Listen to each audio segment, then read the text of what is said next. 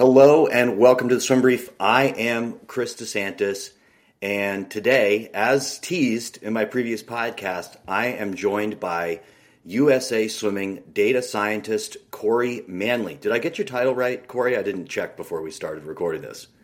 Yeah, you nailed it. That's perfect. Thanks, Chris.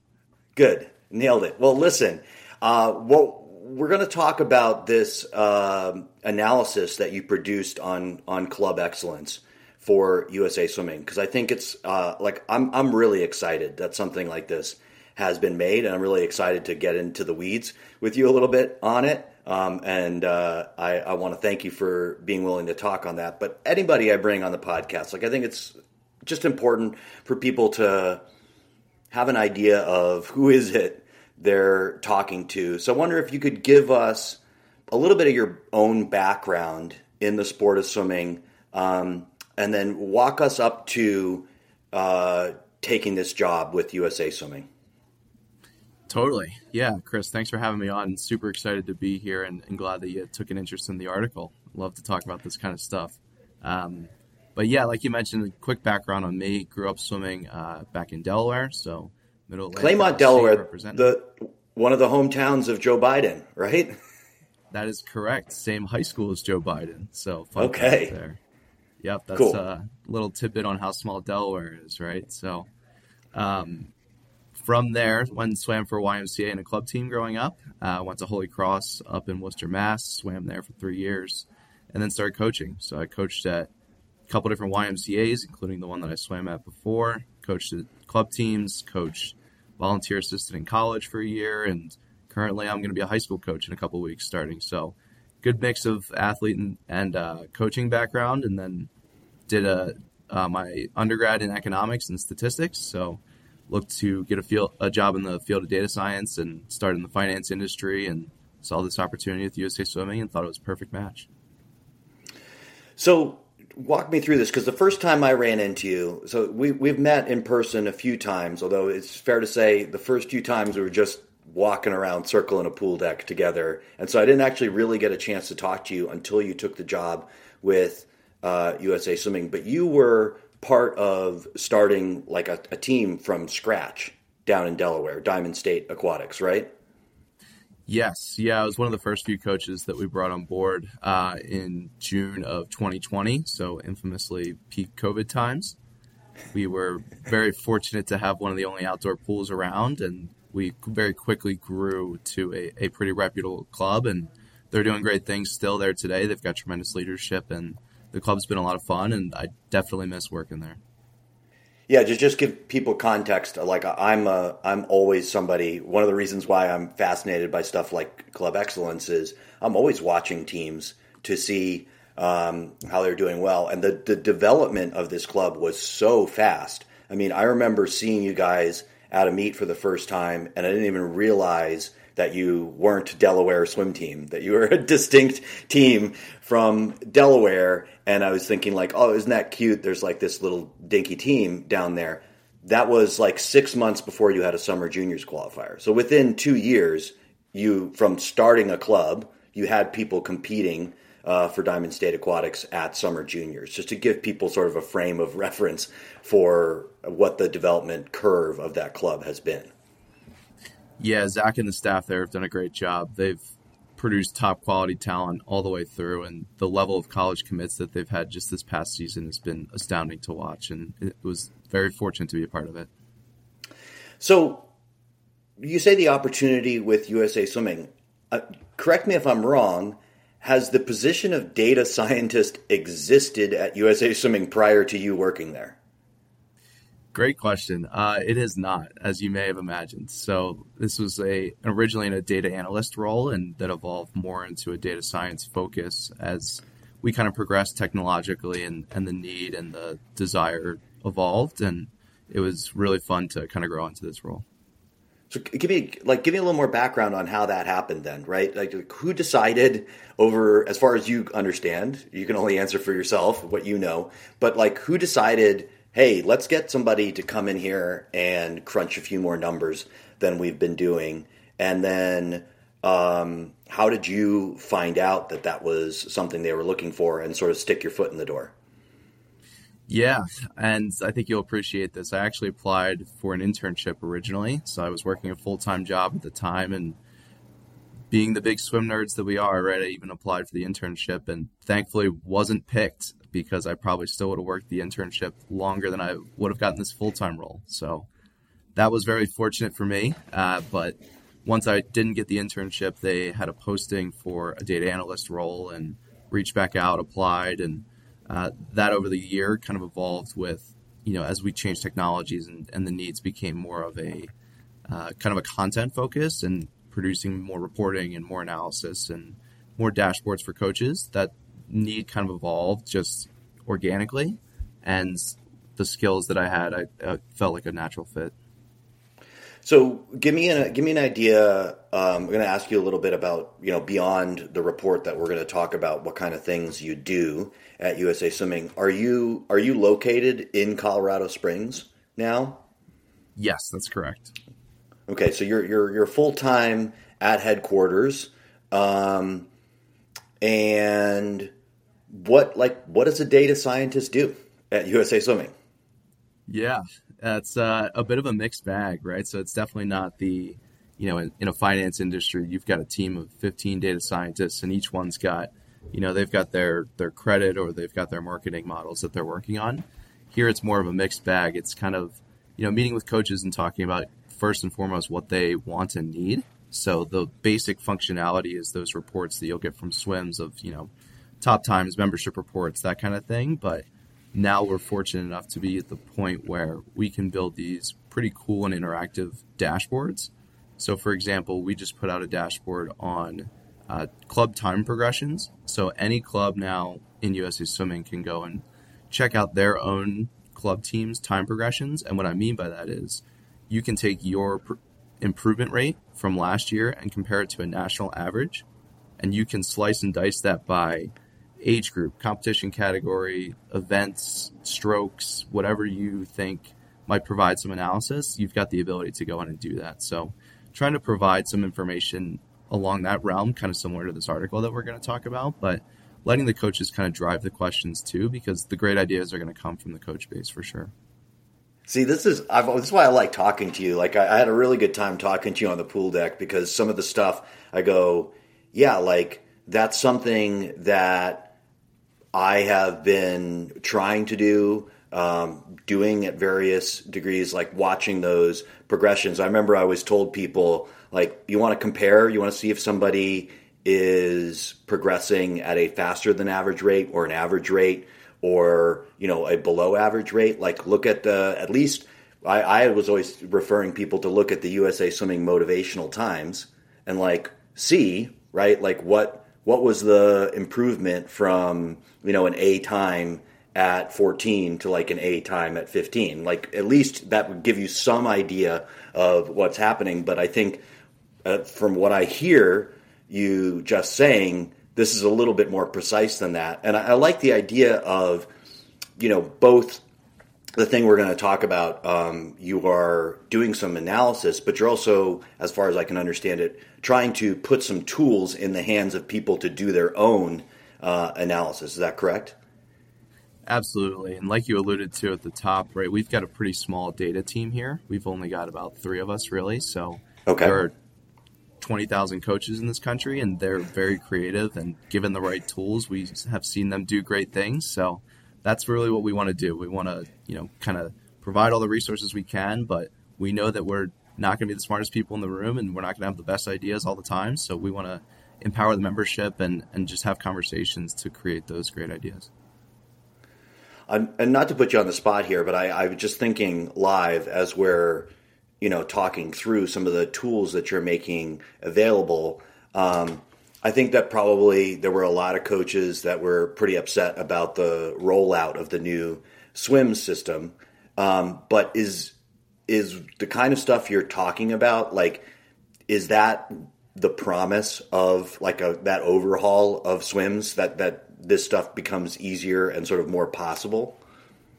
100%. And I'm glad you phrased it that way, right? So that there was definitely some points where, it was more challenging than other times. And we're definitely at a point now that we are seeing some of the rewards of that being this dashboard reporting. We're having better information on clubs and coaches. So one of the things that we think about a lot is carrying capacity and, where are clubs at versus where are facilities at. So we never had truly reliable facilities data up until new Swims 3.0. So now that we can visualize in a US map of, okay, here's all of our pools, here's how many average swimmers we have training at these pools, where are there opportunities for growth, where are we kind of overcrowded at, and we can start to kind of visualize some of that stuff as well.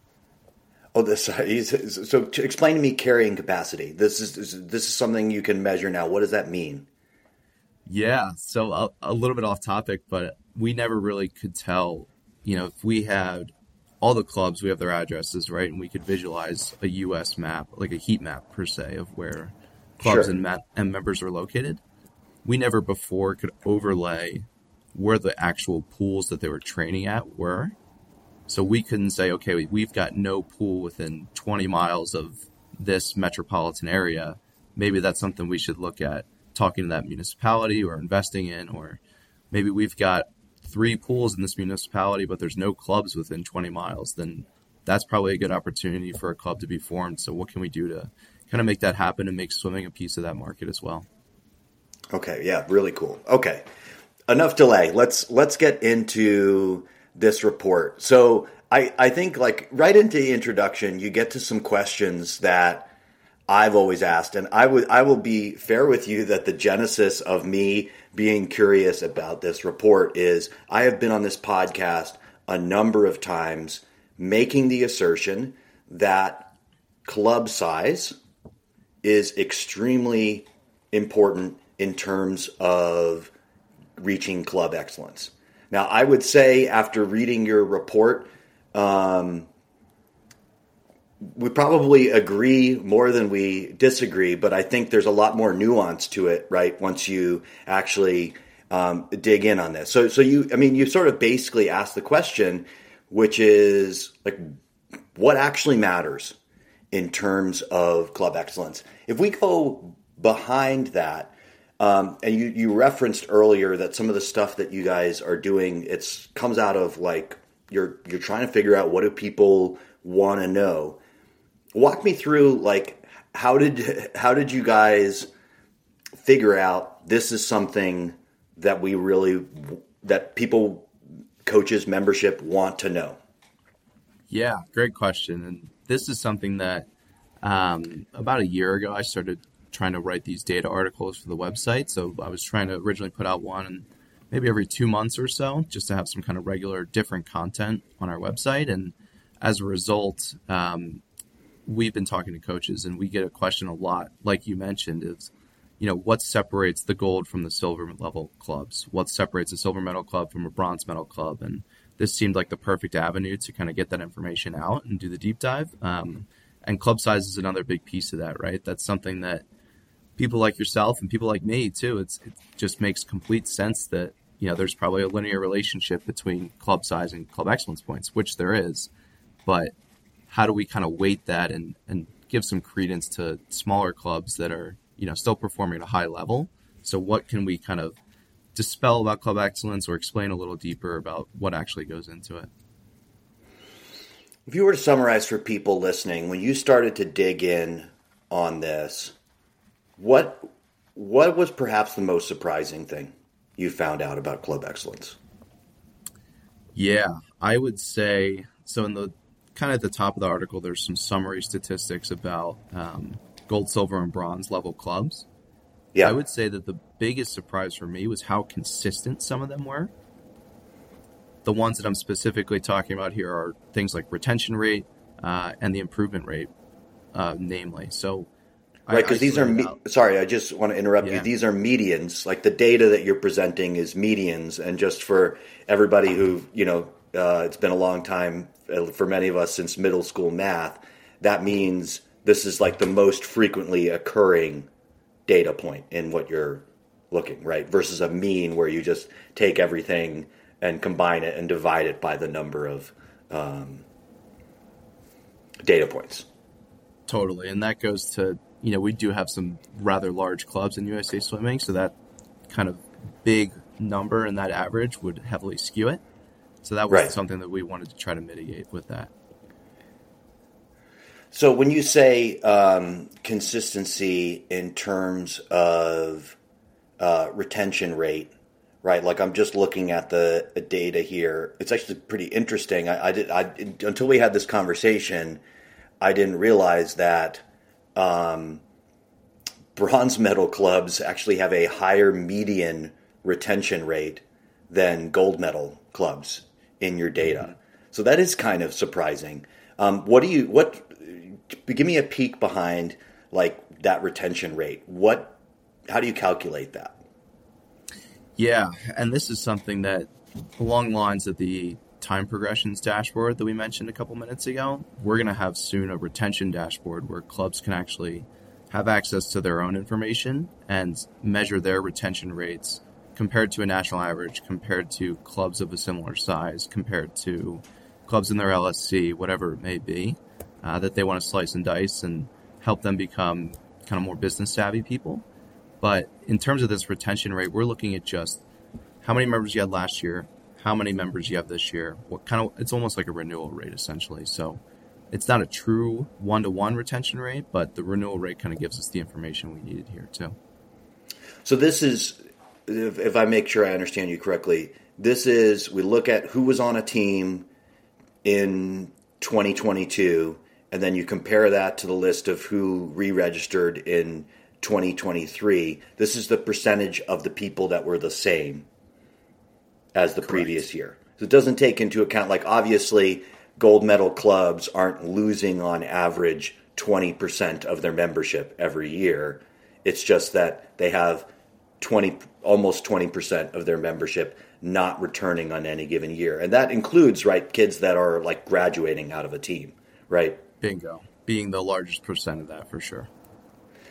And that's actually, now that I talk that through for a second, I wonder if, some of these higher achieving clubs, whether they disproportionately have more people finish right at the end, so that they're always sort of moving a big group of people outside of their club. It'd be really interesting to see more on that. Yeah. I'd actually say that that's true, probably, given that, we're looking at this is summer juniors cuts, right? So the majority of those kids are going to be the older ones, and the majority of the older ones are probably going to be the 18-year-olds. So that makes sense to me, surface level. So you present that like summary of data, and then you get into the question that, of course, like I'm really curious about, and I think a lot of people that are reading this are curious about, like, okay, so like how much of a factor actually is club size? And I want to, you do a good job, I think, explaining some of these terms at the bottom of the article. But, part of the nice thing about a podcast is we have so much more space probably than you had to write this article. So we can explain things in greater depth. So in presenting, the relationship between club size, you use something known as an R value. Explain to people who are listening to this, when you say that the R value correlation between club size and club excellent is 0.42, what does that mean? Yeah, this is definitely a little mathy, so apologies in advance. But but everybody should learn math, right, Corey? That's right. We're coaches, right? We love math. We look at numbers all day. So so that correlation value is between -1 and 1. So this is something that measures an association of two different variables. Now, something that may make sense to some of the listeners is, if you've got every time you swim the 100 fly, you go best time. So one time you swim the 100 fly, one best time. 2 times, 2 best times. If you continue that trend every time you swim the 100 fly for 10, 20, 30 times, you're going to have a perfect correlation between your best time percentage and your number of times swam the 100 fly. So every time X happens, we know for a fact 100% that Y is also going to happen. So that's a perfect positive. So that's an R value of 1. This R value of 0.42, a little bit weaker, right? So we're saying that generally, as X increases, Y will also increase, but at a lower rate. And it's more variable, shall we say. So we're saying that if you add more swimmers to your club excellence points are likely to increase, but it is not by any means a guarantee or a given.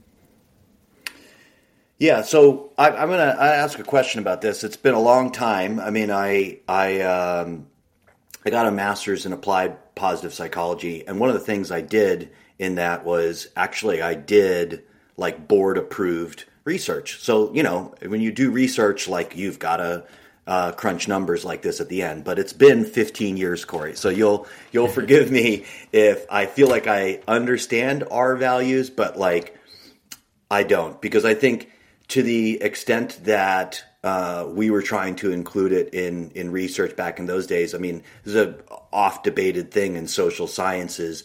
We were trying to we were trying to get that confidence interval, I believe, like up to 95%, so that we could say that we were very certain that X correlated to Y, right? One of the ways I understand R value, and maybe you'll agree, maybe you won't, I'm be curious to find out, is sort of like when we look at how big a club is, if this correlation R value is 0.42, we're like 42% sure that it's the club size that's making the team be that good in club excellence. Is that a correct understanding, or am I fudging math with that? No, it's definitely a big piece of it. So okay, to the end of the article, and this is kind of where we can suss out a little bit more of the relationship for each variable to the given metric that we're looking to compare to, this point being club excellence points. We can say that, yes, kind of in a vacuum, that we're 42% for each increase in club size, 42% can be attributed to that, for each increase in club excellence points, 42% could be attributed to club size growth. Now, when we get down to the bottom, and we'll probably talk about this a little bit later, but we used a couple different linear models and mixed effect models. So what that is we're trying to, instead of just looking at that vacuum of that R value, we're trying to take into account all the different variables that may go into this. For example, number of coaches, number of long course meets, those kind of things that maybe are kind of hidden in just the standalone R value. But once we pair it with other variables that we think are important, the relationships become more apparent.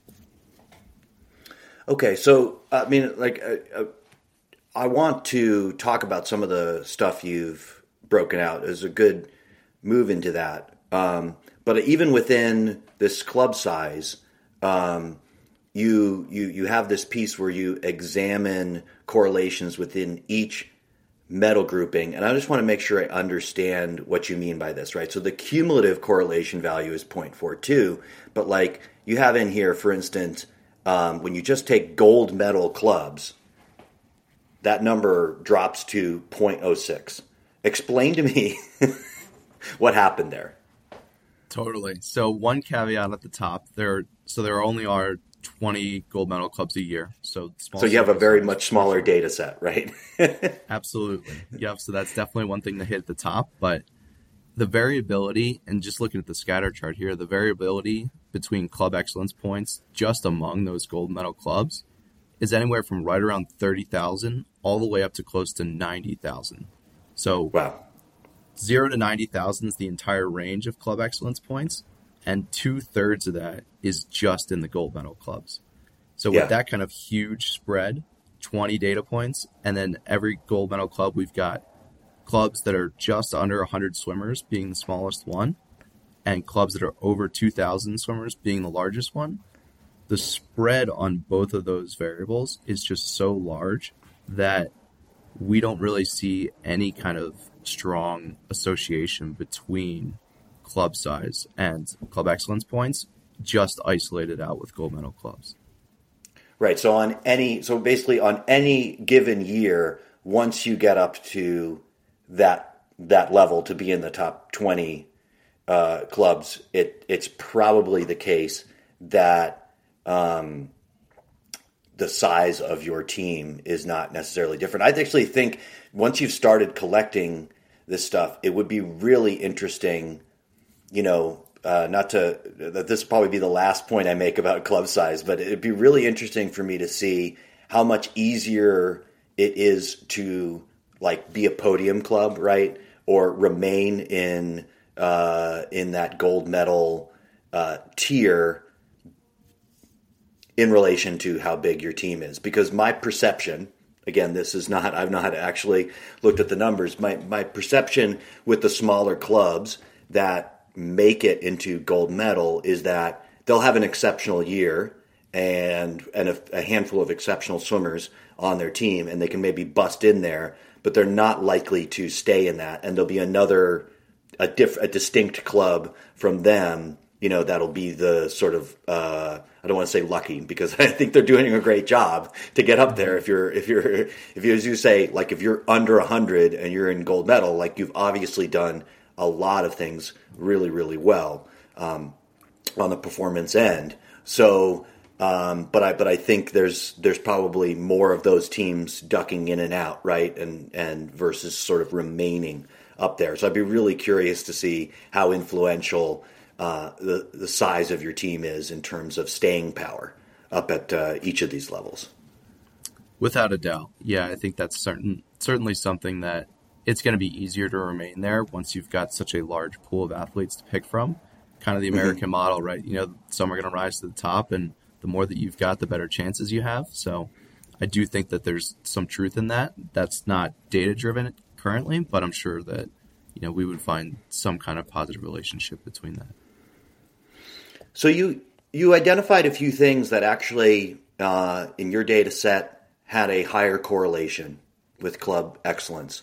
And I want to ask you about these. The first one is number of coaches, and it's pretty stark when you look at this. Now, obviously, part of this has to do with proportionality, right? So, bronze medal clubs, it's an average of 13 coaches, and gold we get up to 29 and a half, but that tracks pretty closely to the pretty similar ratios in terms of swimmers. How do you guys count who is a coach? Is that just like registrations within that club of somebody as a coach on their team? Correct. Yep. That's exactly how we track it. Just anyone that registers as a coach member for that team for that season. Because the number seems like astoundingly high. I mean, but I think, like having recently been worked on a coaching staff of a team around 300 members that was gold medal in 22 and silver medal in 23. Initially, I look at this and I go, well, we had nowhere near 16 coaches. But then when I start to think about, the people that were there once or twice a week, I start to lose confidence in that number.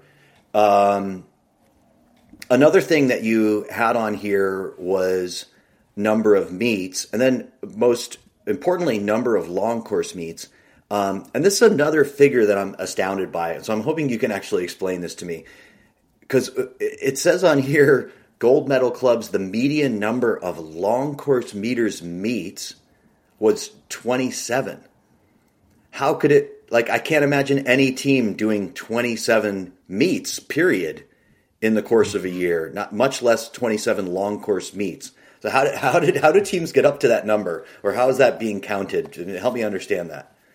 Yeah, this is one that we've gotten a couple questions on. So the way that we counted this was if any singular one of your swimmers entered a meet, we counted it.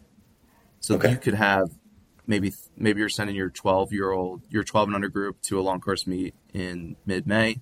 Maybe the next weekend the 13 over group is going to a different one. 2 different meets. Maybe you've got a kid that makes an all-star team that counts as a meet. Send 2. Maybe your LSC has swim. 3 different long course championship meets, or 4 or 5 long course championship meets. Right. Exactly. Okay. That starts to make a little bit more sense to me. So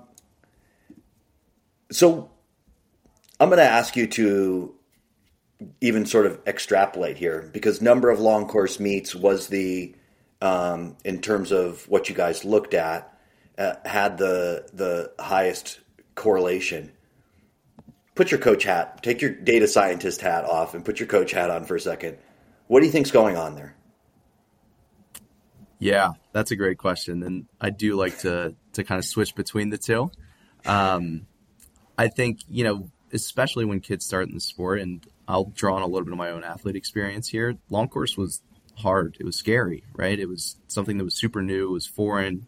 You only saw it on TV once every 4 years until you got to the age of 14 or 15, and you just weren't exposed to it. And I know growing up, our club had rules about who could even swim long course season. So it was something that was never really integrated into kind of the normal trajectory of a swimmer, or something that we had regular exposure to. So if you're looking at a program that measures success or performance strictly on long course achievements, I think it makes a ton of sense that, the more repetitions you have somewhere, the more experience you have doing something, the better off you're going to be at it long term and be able to handle those kind of moments. And, if you're swimming the 200 free, okay, I got to really kill the legs when I hit the 150 or the 175. But if you're swimming the 200 free long course, that's a completely different race. So just knowing the difference and kind of how to prepare and execute those races, I think the more cracks you've got at a long course makes a huge difference. Right. I mean, I guess that is, in some ways, it's not surprising, right? Because club excellence is built entirely off of long course results. And if you're just not even trying long course, or the majority of your team's not trying long course, such that you end up with a lot of competitions, it's not impossible, but it becomes much, much harder, right, for things to progress at that level. And again, you think like the minimum sort of standard for scoring some points in club excellence is getting to the summer junior championship level. Again, you're going to have to swim probably a lot of other long course meets. I would be very curious to see like every summer juniors qualifier on average, how many long course meets does it take them in their swimming career before they get there? I bet it would be quite a few. And so, if you're simply not getting reps at that level, it becomes very, very challenging to even be there and to get any points. Without a doubt. Yeah, I think the mindset goes very quickly from, hey, I finished the 200 fly long course to, hey, I made the sectionals cut, or hey, I made the LSC championship cut in the 200 fly. So there's definitely levels to it, and it takes a while to kind of progress through that. What else would you, like if I was your buddy and I called you up and I go like, Corey, this is so cool. You got all the cool data. Like, what would you advise me? And I'm like, I want to, I want my club to be great in club excellence. What would you advise me is sort of low-hanging fruit for a lot of teams in terms of improving their performance along these lines? Yeah, and this is one that I was really happy to find, honestly, and this is not biased, I promise. This is actual facts. But once we took the club size and the number of long course meets and started factoring in the number of other variables that we looked at, the one that really popped was the years of coaching experience. So once we already controlled and kind of took out the effect of club size and number of long course meets, we found that as the average years of experience that your coaching staff as a whole had, your club excellence score also increased. And we found a 95% confident relationship with that variable. So we were super excited to see. People who are listening to the audio version, my eyes just went extremely wide at that news. Exactly. So the low-hanging fruit there, I think, is, invest in your coaches. If you've got whatever kind of club that you're running, make sure that you can continue to invest and grow in your coaches, whether that be from professional development, education, just more resources, covering trainings, attending conferences, talking to other coaches, whatever you can kind of do to keep your coaches engaged and interested and on your staff. the better your results are going to be. Yeah, I mean, and you're stepping into something that I don't know that you're a listener of the podcast, but something we've talked about a lot here. I mean, I do think one of the reasons why my eyes went really wide is when I look around the country at people that I think are really, really good coaches and are experienced, the type of people that, like, if I hear your answer right, like you would advise people to find and retain within wherever they are. I'm kind of worried, honestly, that a lot of those people are either already out of the sport or they're looking for a way out. I mean, I am shocked by how many really, really talented coaches, people that are passionate about the sport of swimming, that seem to be hanging on by a thread. And I do think that there is some stuff, and this is not me getting on my soapbox that it's necessarily USA Swimming's problem to solve, but probably at the same time, people there should be interested in it because it's really important to the experience that everybody has in the sport of swimming. That these people who are just passionate coaches. And again, I bring my own bias to it, right? Because I was a year ago, I was in a club working coaching, and now I'm not, right? And so I obviously made my own choice in terms of where I was going to try and contribute within the sport. And but I from a purely subjective point of view, I couldn't agree more at how important that is. Yeah, and I'll even bring some of my own experience too. Very similar to, what you just mentioned. I was coaching at Diamond State, made the move out here, took the job here. I'm not coaching in a club anymore.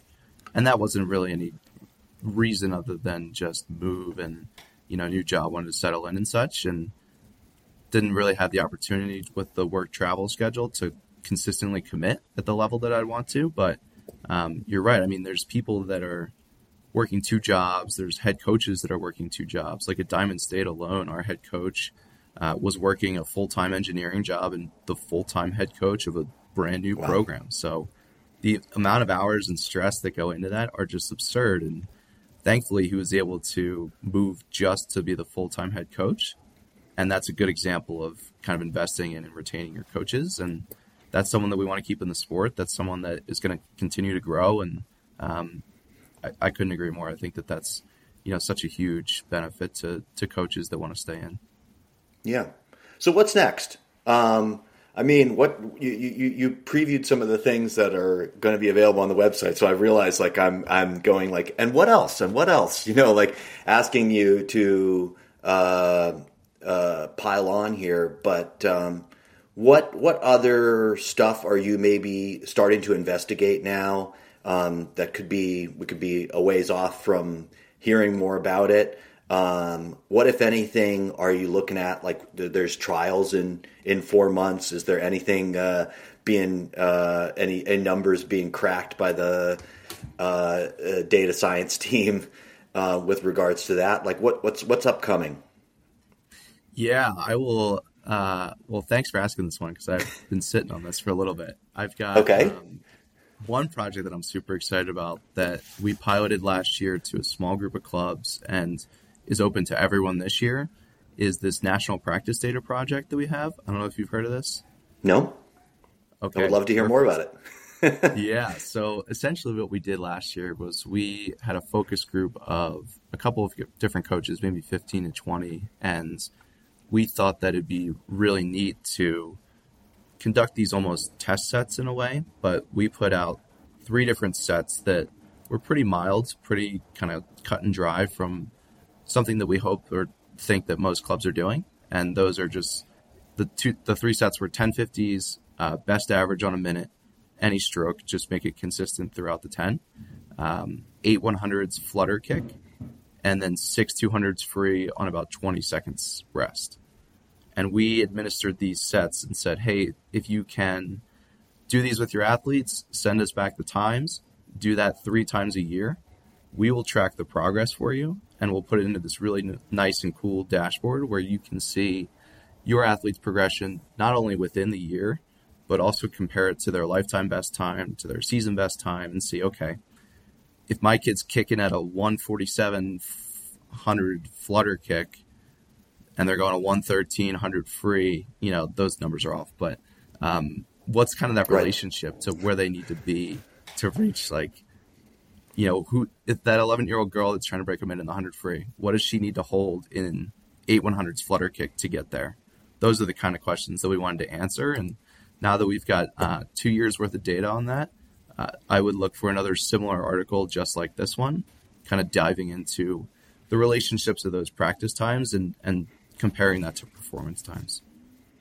Nice. Yeah, that sounds awesome. Very exciting. And anything upcoming with regards to Olympic trials that you're going to be looking at? Yeah. So we're super excited. On the data front, nothing pressing at the moment. I'm sure that we'll shift gears and we'll definitely amp up and get some cool content out there for trials that we're, super excited to have. So yeah, just keep an eye on those coming out. Yeah, I'll be really, I now that I have you on here, I can just pitch all my ideas to you, right? So, I guess I'm going to be really curious. I saw that, that there are 700, between 700 and 800 Olympic trials qualifiers, currently. And, I'm really I've had a bunch of arguments with other people at where that number is going to end up. I am I think on the aggressive end of it. I do think that there probably will be more than 1,000 swimmers that qualify for Olympic trials. And I've based that on sort of just looking back at previous times, how many qualifiers there were at this point out and sort of guesstimating how many more there will be. I've heard from a lot of people that say, oh my gosh, the cuts are so hard now. Like they couldn't possibly, there aren't, 250 more people that are going to make it for the meet. So I would be really curious to see some analysis of, first, how many people USA Swimming is trying to get at Olympic trials. What's the actual goal for how big they want a meet like that to be, how big they want a summer juniors to be, et cetera, et cetera.